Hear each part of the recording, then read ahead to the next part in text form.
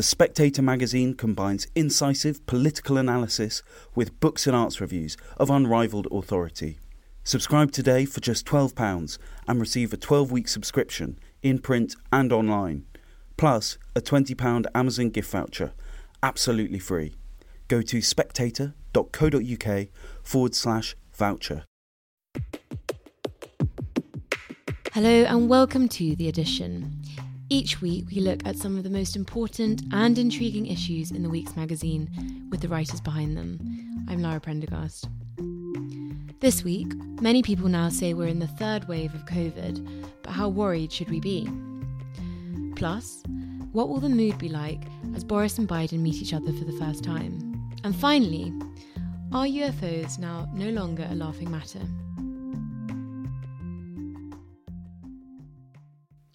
First up, many experts say we are now truly in the grips of a third wave. But what does that mean for our near future? In our cover story for the magazine this week, mathematician Philip Thomas writes about his work trying to predict the fallout from the speed of the Delta variant.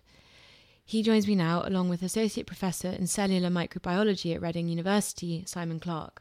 Philip, in your piece for the magazine this week, you start by saying that the third wave is here, but that we shouldn't delay our reopening. Can you start by outlining your argument for listeners? Yes, indeed.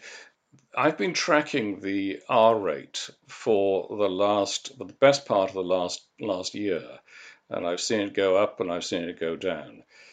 When we started to come out of lockdown for the final time, what I noticed was that it started rising when we came out of step 2. That's the retail opening up, non-essential so-called retail opening up. On the 12th of April, it started rising at that stage, and it has continued rising. And it got a bit of a fillip when we moved into step 3, the pubs and restaurants opening, and it continued to rise and went into the critical region above 1 then, and it has continued rising for the last 14 or so days. Now, it's now at a very high value. It's now higher than it was last December, January, and we're also starting to see the number of cases rising, both the new daily cases, and also the active infections in the community, which have now risen above 85,000 from having a low of around about 50,000. So, yes, we are in the third wave. And seeing this happening, the obvious thing for me to do was to look ahead and see what is likely to happen.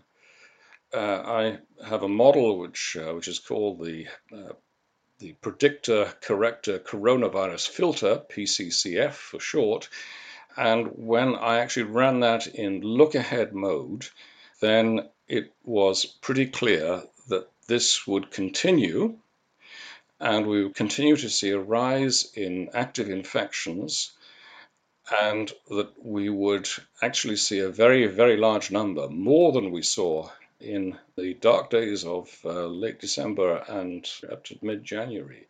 We were actually going to see a peak that was actually higher, maybe twice as high, maybe more. So that's the unsettling news.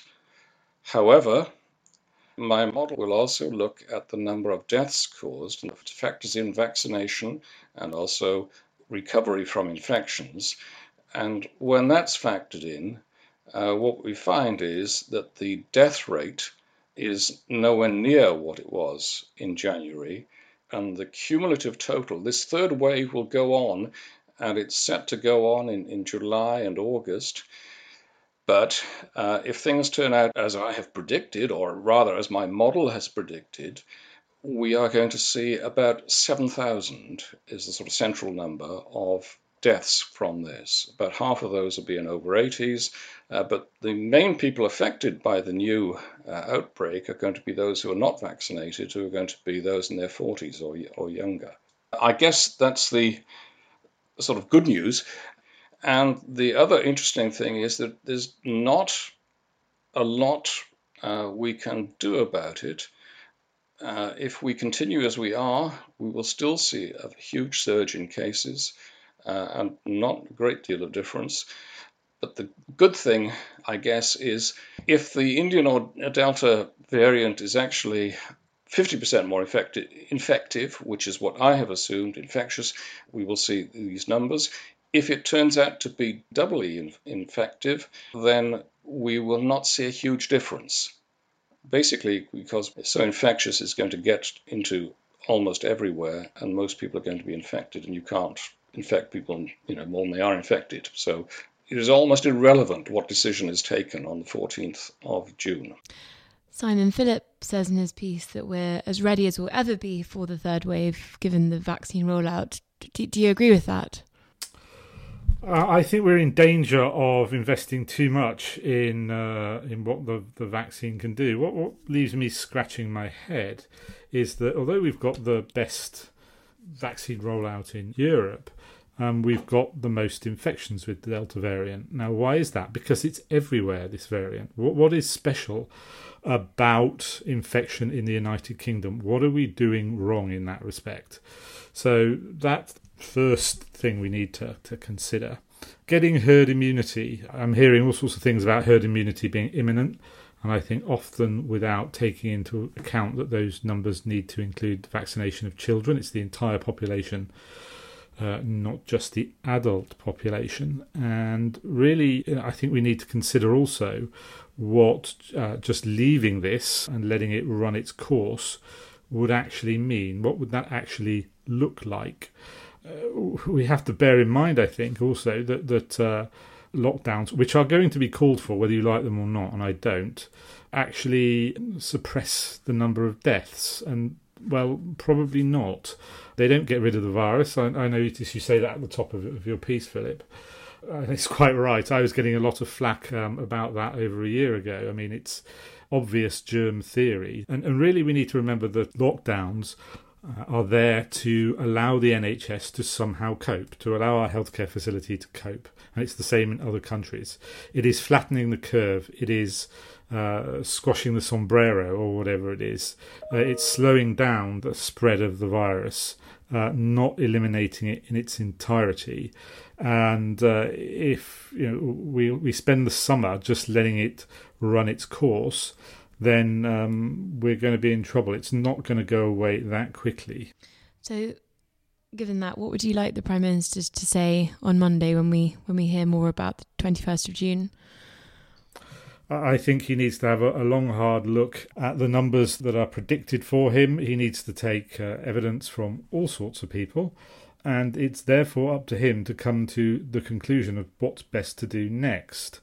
And what they're going to try to do, if they're going to lock things down, they need to level with people that it will pop back up again.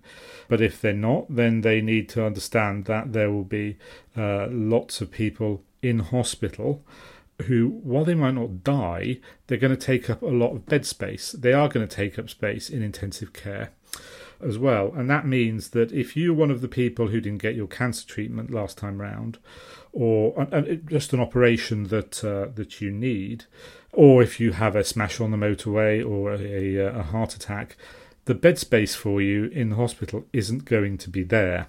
And that, we have to remember, I think, is why we had the lockdowns in the first place. It was that was the curve that needed to be brought down. So I think really whatever he decides to do, he's got to level with us and tell us what it is going to do and what it's not going to do. But you could go either way on this. I think Simon's raised two questions there. The first one is, what are we doing wrong, which is a big question, and I don't think that I'm in a position to answer that question, Simon. No, I don't think anybody is.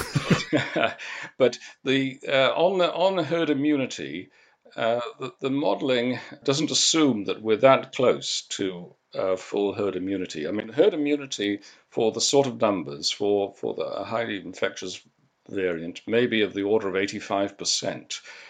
My calculations suggest that we are currently perhaps in the region of mid-60s%.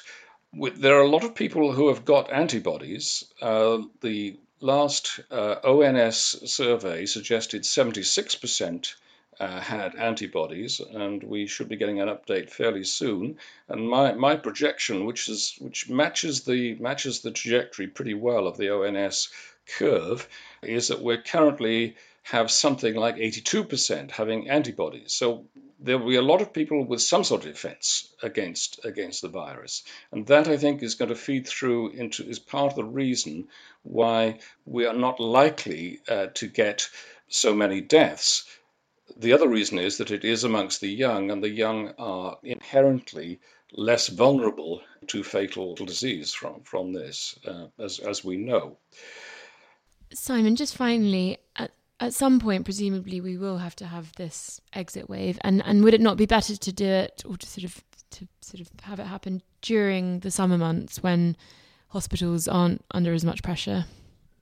Yes, that's entirely possible, and I want to come back on this herd immunity stuff. It's the immunity and the antibodies to the Indian variant that are important, and we do not know at all what the correlates of protection are for any of these variants. So if we take however many percentage of people have antibodies to the virus, regardless of what variant it is, that leaves us with none the wiser. We don't know what the protection from so many percentage people having antibodies. It's essentially meaningless. And when we've got a vaccine, the one that's being used most frequently, that has a protection, it seems, against the Indian variant of 60-something% when you've had both shots of it, I don't see how we can ever achieve herd immunity with that. I just don't think it's possible. Well, I think we have strong indications that the vaccines are very effective if you have 2 doses of the vaccines. But that very effective may mean the sort of figures you're talking about. Yes, it does. But that's against symptomatic illness, whereas the death is a different thing. So I think that's really the chance of actually dying, and we've got the evidence from Bolton that only a very small number of people who had received two jabs ended up in hospital. But those numbers from Bolton are just too small. We have no indication of their risk factors, anything like that, or their age, nothing. We keep being told this, given this sort of sunshine and smiles act from the Secretary of State, and he might be right. I hope he is, but he might not be, and that's what concerns me. Simon, just finally, if we accept that the vaccines aren't 100% effective and we assume that we're not going to perpetually be in lockdown, do we then need to accept that there are going to be some deaths when we eventually open up, and perhaps we need to have a discussion about what we sort of see as an acceptable number of deaths? Yeah, I think the government needs to level with us about what they regard as an acceptable number of deaths. It sounds like a horrible thing, but we've had this act that lockdowns can protect us in their entirety, and that's not true. And we do need to start having that conversation about what is an acceptable number of fatalities. It'll be very difficult and politically very awkward, but I don't really see that there's any other way out of it. I agree with Simon about the political awkwardness of it, but I think the other thing to realise is that it's by no means a costless strategy to stay locked down. And my earlier work has actually looked at the effect of lockdowns on GDP, and then the effect of GDP per head on life expectancy. And they are very strongly linked. And so the problem is that in order to save life on one hand with a lockdown, or at least to preserve it for longer in terms that both you and I, Simon, I think would agree on, we're not actually curing the problem, we are putting it back, we are ameliorating it. Agreed. But the problem with that is that we are from my calculations and from evidence from countries throughout the world, we are actually sacrificing life and lives later on. So it's that balance, and it's life versus life. Philip and Simon, thank you. Next up, as the G7 meets in Cornwall this week, Boris will finally be able to dazzle world leaders in the flesh rather than on Zoom. It will also be the first time the Prime Minister meets the US President Joe Biden. And so what can we expect? A strengthening of the special relationship? Or will things be a little frosty between Biden and the man once dubbed the British Trump?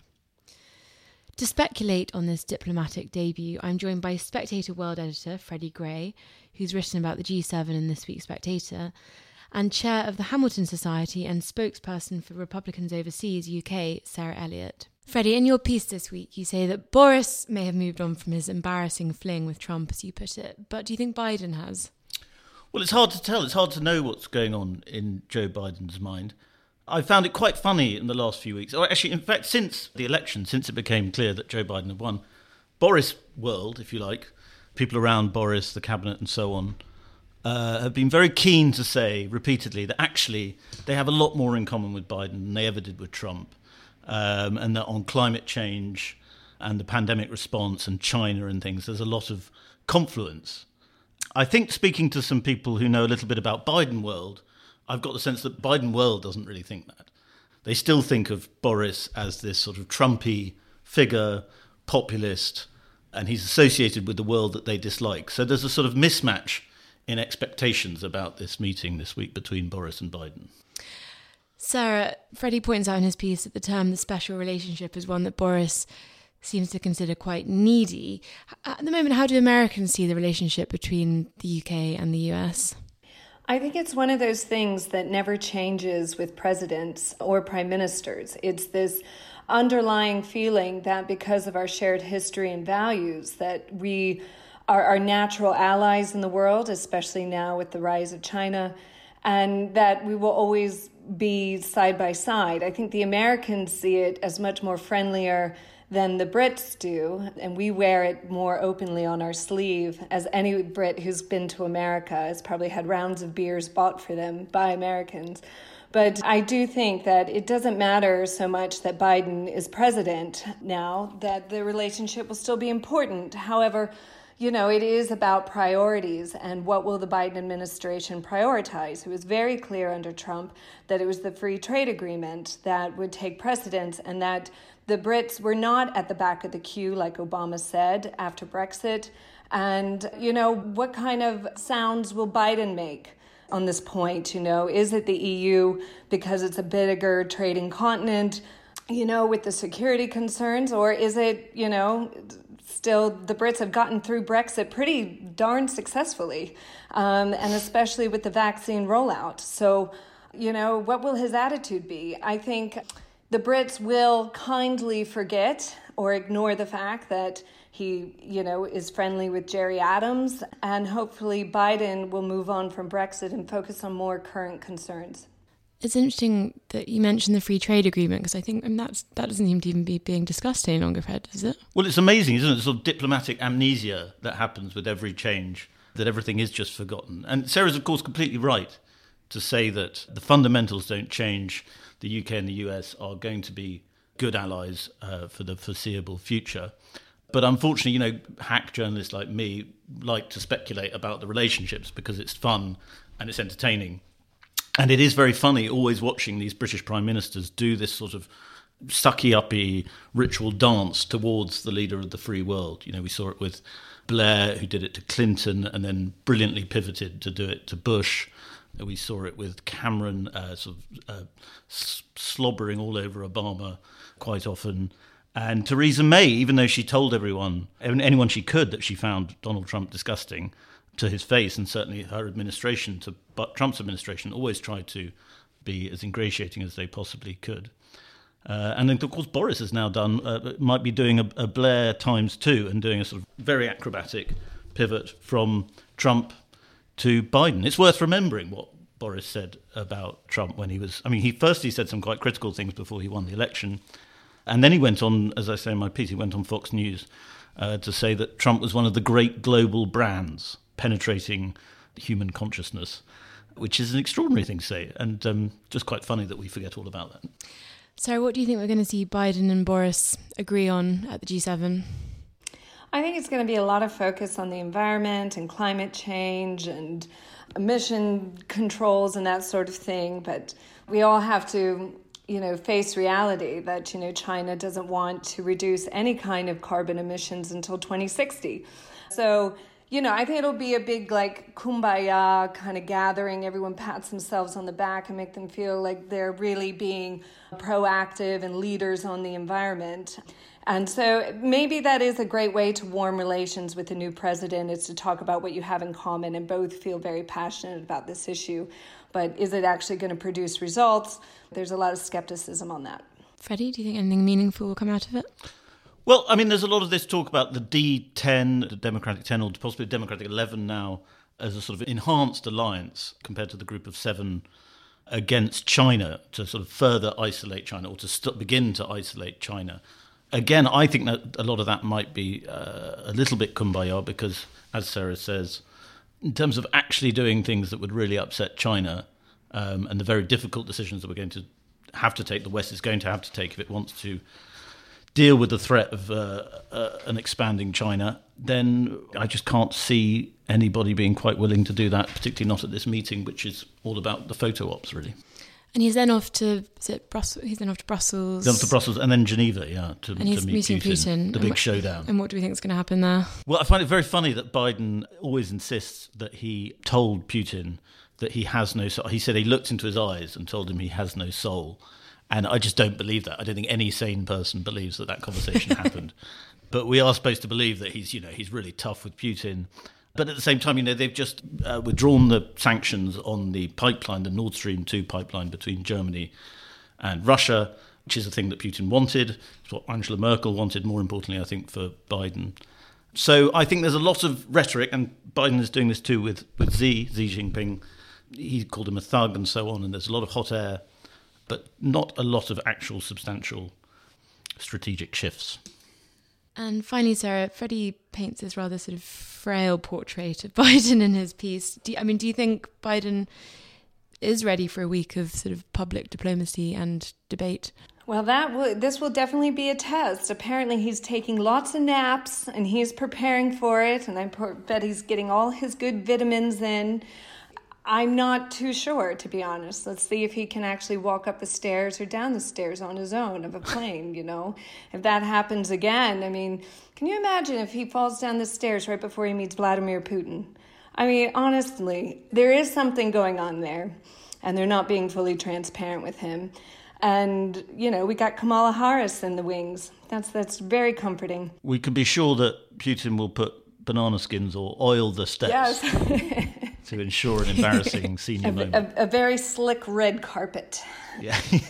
will be put out. So, it's one to watch. And what a dichotomy between him and Trump, this big, robust, yes, orange-tinted man coming, at Europe or coming to Great Britain. And then you have this kind of frail 78-year-old.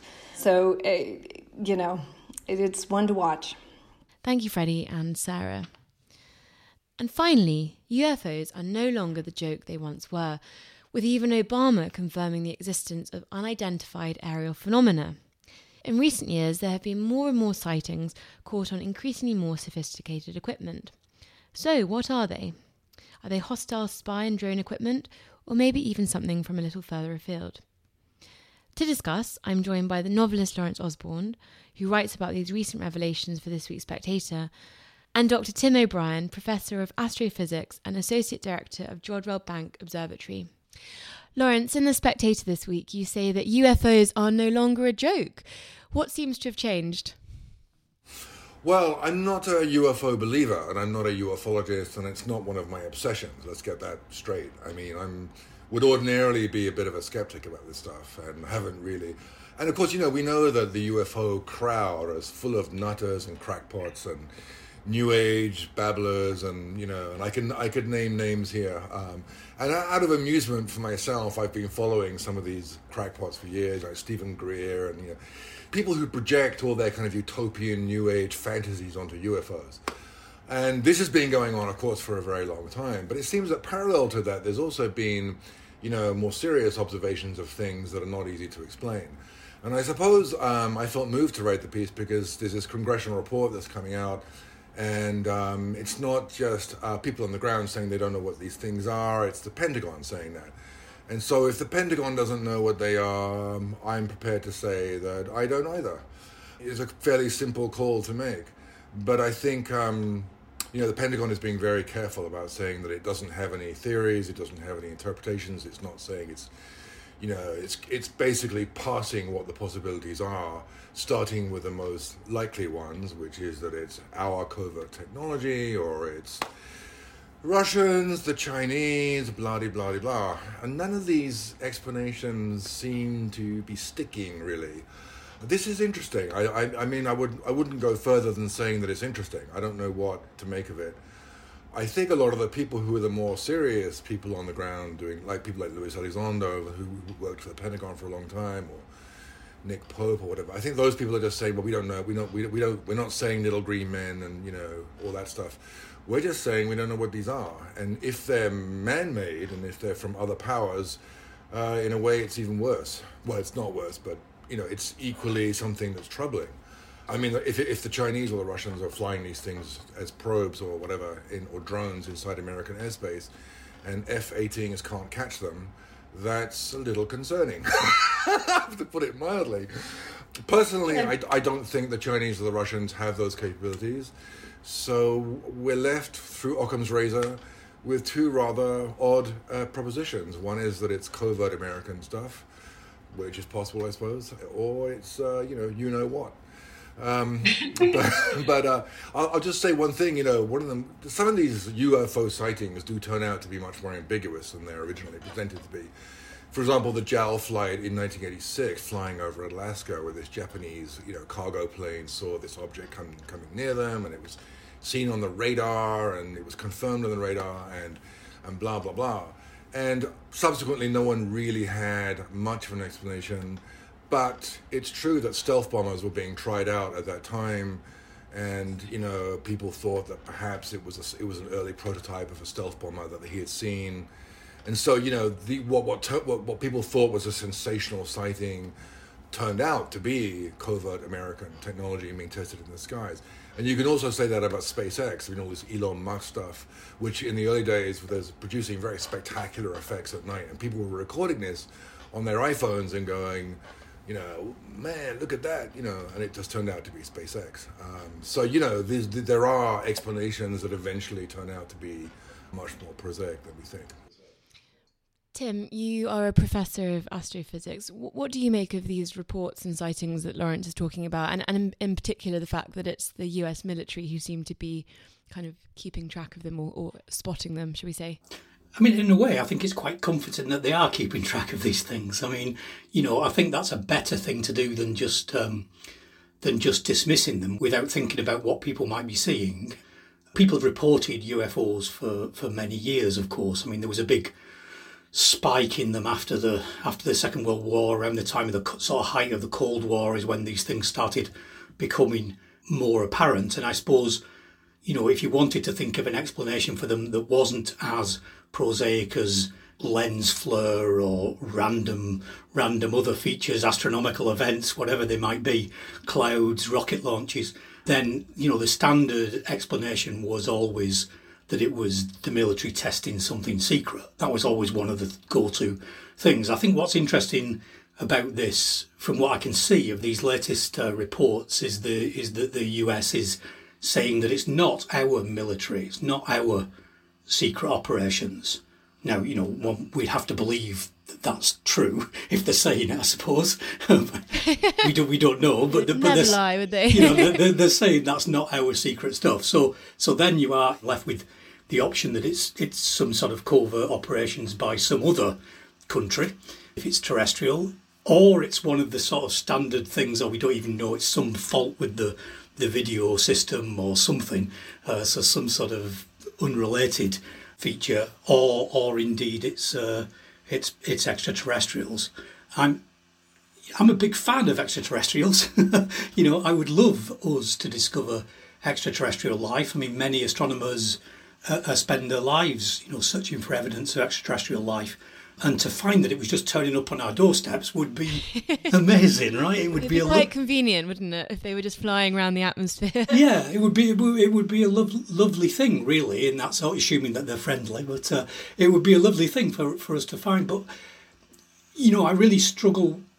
We shouldn't be jumping to that conclusion, first of all, because that's quite an extreme statement. That would be a major statement to make. So you'd have to have very good evidence for it. I don't see any evidence yet that these are extraterrestrials, even if we don't know what they are. And if they were extraterrestrials, the weird thing, these things would have had to travel a very long way, probably, from other stars, and therefore would have very advanced technology to do that. And what would be seen, almost seems like they'd be trolling us by coming all this way and keeping themselves not quite hidden. So they're sort of like just at the limit of what we see these little fuzzy blobs, and it's like they'd be perfectly capable of keeping themselves hidden, I think, if they travelled that way. So are they deliberately just messing with us by sitting at the limits of what we can see? So I don't know. Very interesting stuff, though. Lawrence, why do you think there's such a sort of romantic idea of extraterrestrials? And as a novelist, does the idea appeal to you? Enormously, because I think it's a basic science fiction trope, isn't it? And some of the greatest films of recent years, Arrival, Contact, have Close Encounter. I mean, obviously, for human beings, there's nothing bigger than the idea of making contact with a different. I mean, this is an elemental human. There's nothing more powerful to the humans. And guess what? It will probably happen at some point. Let's put it like that. Over thousands of years. I mean, if we survive thousands of years, which is always unlikely, but say we did. What are the chances? I mean, who would be prepared to bet that it would never happen? And the thing is that when or if it did happen, you can be assured that it would be infinitely weirder than anything that we can imagine. It will be really weird when it happens. It'll be really weird for everybody on Earth. It'll be really weird for rational, normal people who have a kind of normality bias.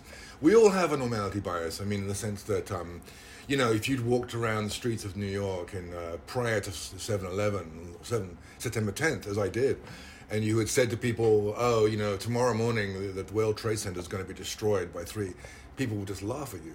But of course, 12 hours later, they had a very different opinion. So you never know what this would be like. If you someone told this, I think Avi Loeb, the physicist at Harvard, tells this story about. He went to a conference and about Oumuamua, this object that went through, which I'm sure Tim can tell us about more authoritatively than I can. But he was at a conference and someone came up to him and said, this Oumuamua object is so weird that it's really disturbing me and I wish it didn't exist. And he said, well, if you're an astrophysicist, surely you would be delighted that it might exist and that you don't know what it is. I mean, surely you wouldn't just dismiss it before you could entertain all the possible theories. I'm not endorsing Avi Loeb's interpretation of it, by the way, because I think I read his book and it seemed, I said earlier about people projecting all the utopian stuff onto that. I thought, man, Avi Loeb, you're doing exactly that. Even I'm not a physicist, but I can tell when someone's doing that. It's like there's stick to evidence. Don't extrapolate your own moral stuff about human political stuff onto that. And this is where we are but this is the whole point about UFOs, isn't it? We are ineluctably drawn to do just that, which is why it's quite, there's a beautiful and poetic side to it. If you look at the nuttier side of the UFO people, even though we call them nutters and so on, I mean, they are nutters in some ways, but you can also look at it in a human way. I mean, you can look at these very broken people who are kind of yearning for some kind of deeper meaning, and they're looking upwards into the heavens in order to find it, as people always have.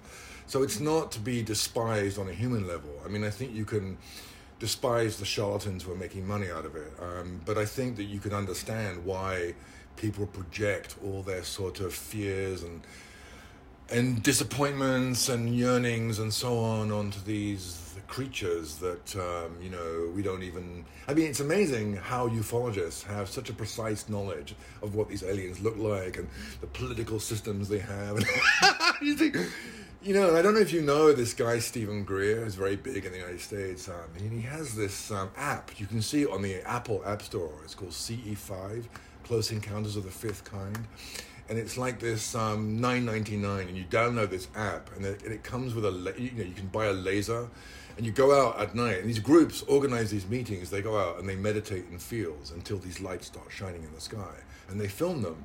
and then they claim that they're meditating and they're drawing in the extraterrestrials and and so on. And it's all deeply weird. I mean, but even though, of course, it's absurd, I must say, when I'm watching these videos, I'm sort of thinking, wow, I wish that was true. I wish I could sit in a field at night and these beings kind of appear, because how beautiful that would be. I mean, if it was actually the case. I mean, of course, we know it's not the case, but I mean, you see what I mean? There's an imaginative element to it, which is very profound. It's very beautiful and very profound. And I think we have to keep that alive in ourselves, not just poo-poo it. And Tim, just finally, through your work at the observatory, have you ever, whilst looking up into space, come across or seen something that you couldn't perhaps identify that sort of unnerved you or excited you? I mean, we pick up signals all the time that we don't know what they are. And we are involved in the search for extraterrestrial intelligence. So we have used our telescopes to try and pick up any signals that might be being sent our way, radio signals, by distant extraterrestrial civilizations. And the biggest challenge is always filtering out our own noise. So, as humans on the planet, we create a huge amount of noise in various forms, radio signals in particular. And so if we pick up something that we don't recognise, that happens a lot, and it's basically always us. Very occasionally there'll be something that we can't pin down as being definitely coming from locally and therefore potentially coming from farther away. But it's a serious search, and we do occasionally find something that is interesting, and we look at it further, and then there's some explanation for it. I mean, myself personally, I've never really seen anything. I mean, the closest, just a few years ago, I saw a very weird looking flashing light in the sky. And, even to me, it was weird. I look up a lot at the sky at night, and, there's a lot of satellites that you'll see. If you spend any time looking up at the sky, you'll see a lot of these very faint satellites sweeping across the sky. Many more, sadly, now with the things like the Starlink satellites from SpaceX and others. But this thing was sort of flashing in some way, and it was incredibly bright. When it flashed, it was really bright. And my interpretation of that, and I dug around, and I think I worked out what it was, is that it's a tumbling satellite. So because these things are tumbling in orbit, they reflect sunlight down to the ground, and as they tumble, there's this sort of beam of light that sweeps past you on the ground, and so you see this flash. But for that few minutes while I was looking at that, then I definitely didn't know what it was, and I was definitely thinking, my goodness, what could that be? But of course, I dug away at it, and there's a plausible explanation that didn't require me to claim that it was an extraterrestrial spacecraft. Although, as Lawrence says, I would love it. I think there's a deep human urge to understand whether we are alone or not, to find out the answer to that question. And as I say, there's any number of scientific projects in different ways that are aiming to answer that. And I really do think we should be looking, we shouldn't just dismiss UFOs, whether it be for emotional reasons, for the people who say they're seeing these things or think that they're extraterrestrials, but just for the practical reasons. There's something, we don't know what it is. Well, let's gather the evidence for what it is, and let's try and do some scientific study of it. Lawrence and Tim, thank you very much for joining. And that's everything this week. If you've enjoyed it and want to know more about the stories we've touched on, please do subscribe to the magazine for a more in-depth dive. And of course, please do also leave us a review and a star rating on whatever platform you're listening to. I'm Lara Prendergast, and I hope you have a brilliant weekend.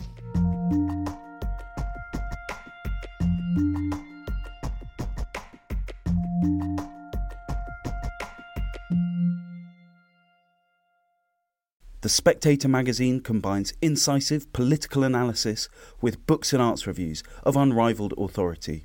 Subscribe today for just £12 and receive a 12-week subscription in print and online, plus a £20 Amazon gift voucher, absolutely free. Go to spectator.co.uk/voucher.